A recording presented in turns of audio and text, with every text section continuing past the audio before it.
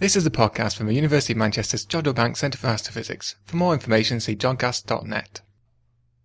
Hello, welcome to the Jodcast interview. I'm Michael Wright, and across the table from me... I'm Leen Decin from the University of Leuven in Belgium.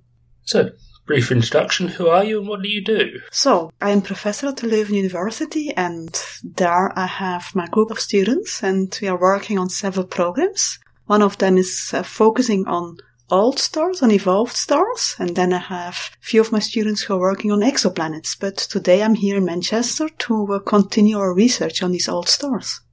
Can you briefly explain what your research is on these stars? Okay, so the focus of that research is, we all know that when stars are born, the parameter that determines their evolution is their initial mass. So we are focusing on stars that have a mass between 0.8 and 8 solar masses, so as our Sun.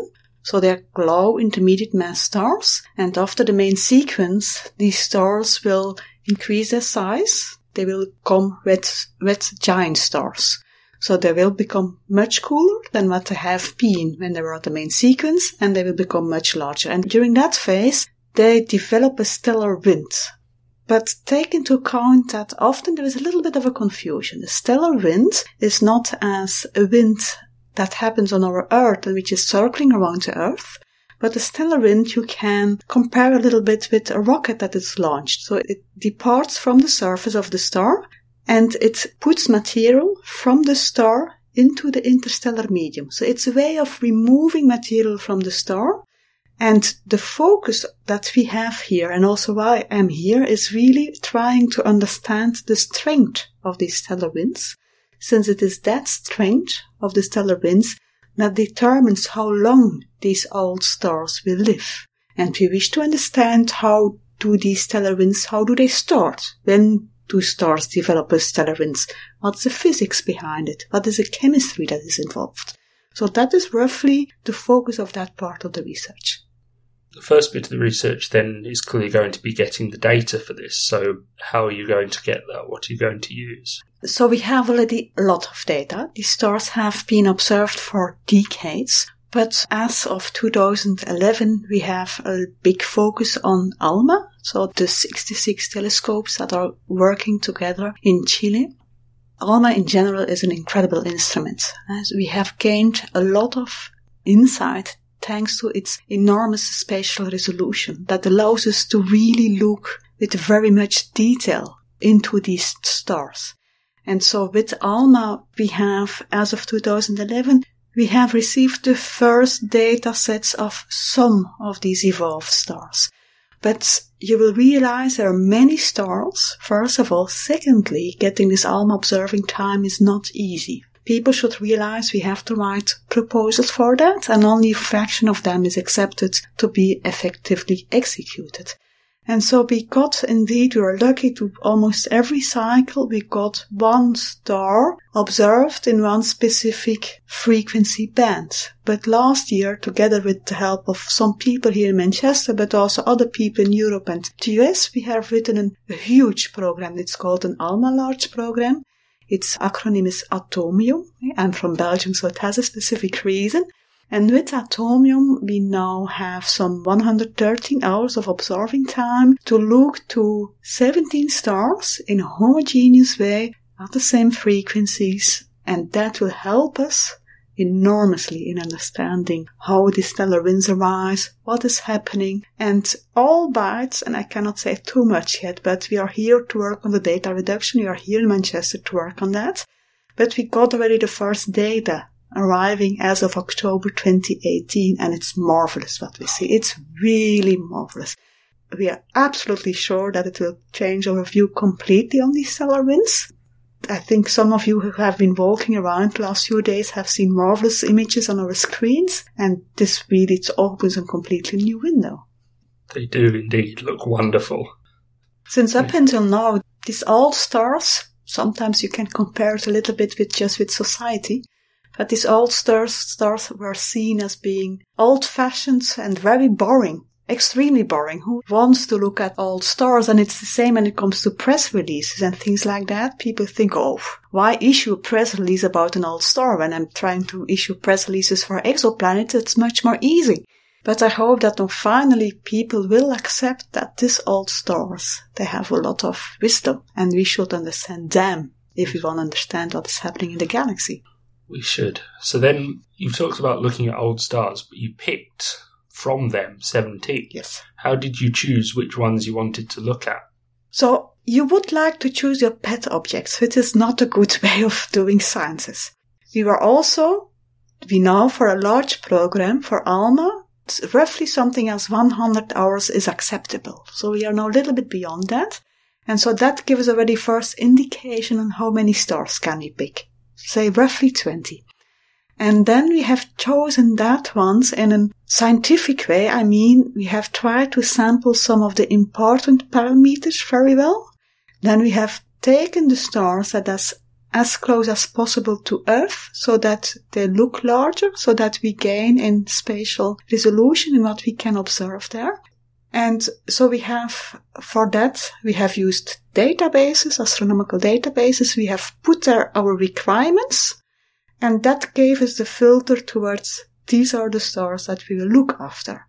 And some of them are indeed objects I did know already beforehand, but some of these targets I have never watched before. We see indeed it is that way of trying to, as good as possible, homogeneously sample your parameter space, which is important to do your sciences. Okay, so now you have what you're using to observe, and you have chosen your stars. What particularly about those stars are you looking for? We are looking for the morphologies of these stellar winds, and we are looking for the chemistry. And why does this look to very basic things, but they are not? For instance, looking to which molecules are present in the stellar winds will tell us which dust species are formed. Since I haven't told you that yet, but these stellar winds are thought to be driven by newly formed dust species that form just above the stellar surface. So these stars are variable, so they change in time, so they're sometimes a little bit larger, a little bit smaller, not too much. But when they are pulsating and they're a little bit larger and cooler, you have perfect conditions for these molecules to condense into dust grains. And these dust grains, albeit small, around 100, 200 nanometer, they are still considerably larger than these very tiny molecules. So what is happening then is that these dust grains can interact with your stellar photons, which act a little bit as a force on the dust grains. These dust grains can get accelerated outwards.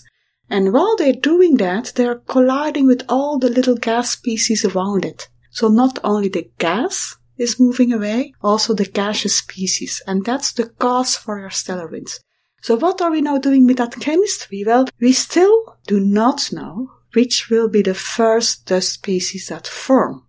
If you would ask me the question, Leen, what will our sun do in 4.5 billion years old when it becomes a red giant?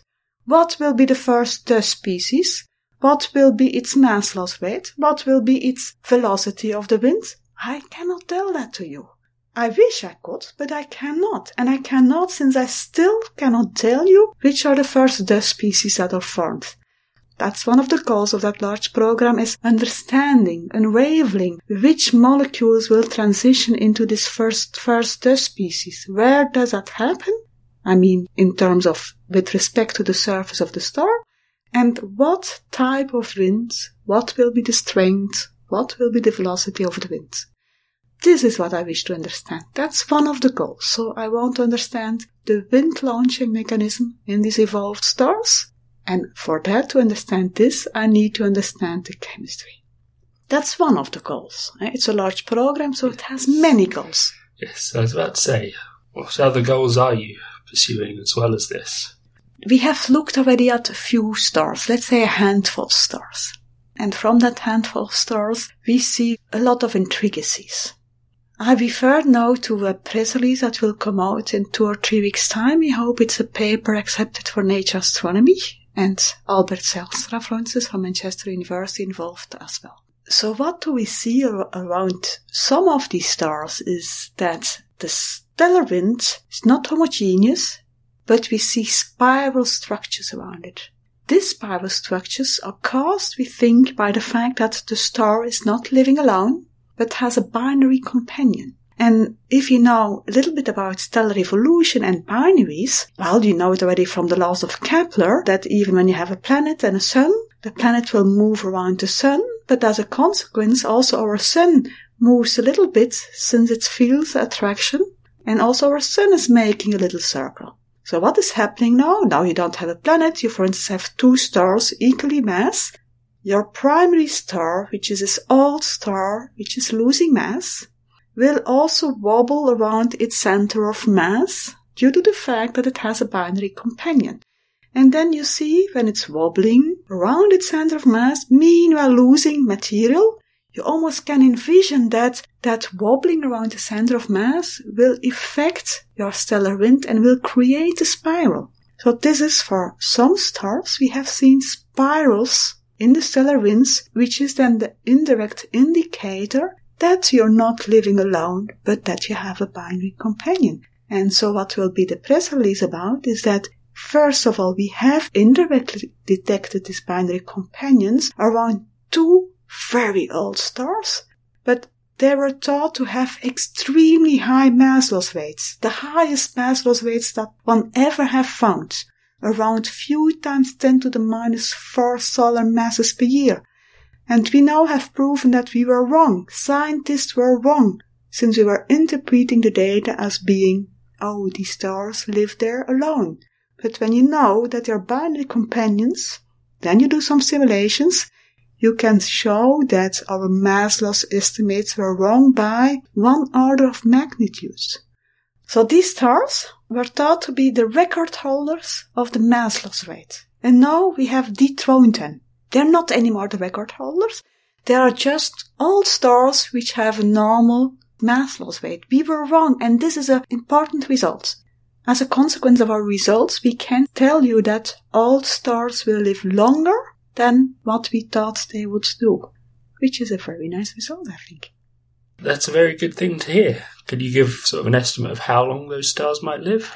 Well, stars in general live billions of years, the stars that we're talking about. And now I'm just focusing on this last bit. That last bit takes a few million years, but even there's quite a bit of a change depending on your initial mass. The lower your mass, the longer you will live. So it's a very tough question to answer exactly with numbers, but generally we can now say that they will live longer by a few million years. But that will change depending on the initial mass. Okay, then that was a lovely little introduction to what your project is about. And I think that should bring us on to what are you doing here in Manchester? What's the goal of coming here and working with us? The goal is very obvious for me. Here in Manchester, you have the experts to look at the ALMA data and the reduction of this ALMA data. So Anita Richards, one of my main collaborators here, is the person with whom I have been working already for several years. She is an expert on ALMA data and she's an expert on evolved stars. So the best place to come for my ALMA data is here. And I have ALMA nodes, as they're called, closer to my home place, closer to Leuven. But they do not have these evolved stars experts with them. So it's much better to collaborate with people who are both expert in the ALMA data and who are intrigued in the science that you can do with that. And Anita is brilliant. So we are here now, and I think we are here today with some 15-20 people, that's almost half of the consortium, to work together on this ALMA data, since people will not realize it potentially, but this ALMA data take a lot of storage already here at the Manchester University, and we will need to buy new storage space, since it's over a few hundred terabyte of data that we will gather. That's enormous, a few hundred terabyte. And then we are a little bit nervous, since when you receive the data, they are only private for you for 1 year, and then they come into the public domain. This means that other people can work with this data as well, but we want to be the first to have the nice results out. So we are now here with 15 people. We are instructed by Anita how we should improve the data reduction of the ALMA data. And we are a little bit nervous since these data cubes are huge. It takes us always a lot of time before they load onto the desktop before we can proceed to the next step. But it's only when you're with a lot of people together that each of us can now focus on another star, and so that we progress in this data reduction, since it's impossible for Anita to do that alone. It's too much manual work. And now you're here doing that together with 20 people. Sometimes one of us has a problem, but then we have Anita close by to help us solving that. And I hope that by the time that we leave, already for a fraction of the data that we have received, we haven't received everything yet. The data is coming in step by step. It will take us more than 1 year before we have all data. But we have already the first data. And that is why we are here doing this data reduction. And then later on today, we start also the science discussions, since we have seen already some very nice results. Thank you very much. Hope you enjoy your time here at Manchester. I will. Thank you.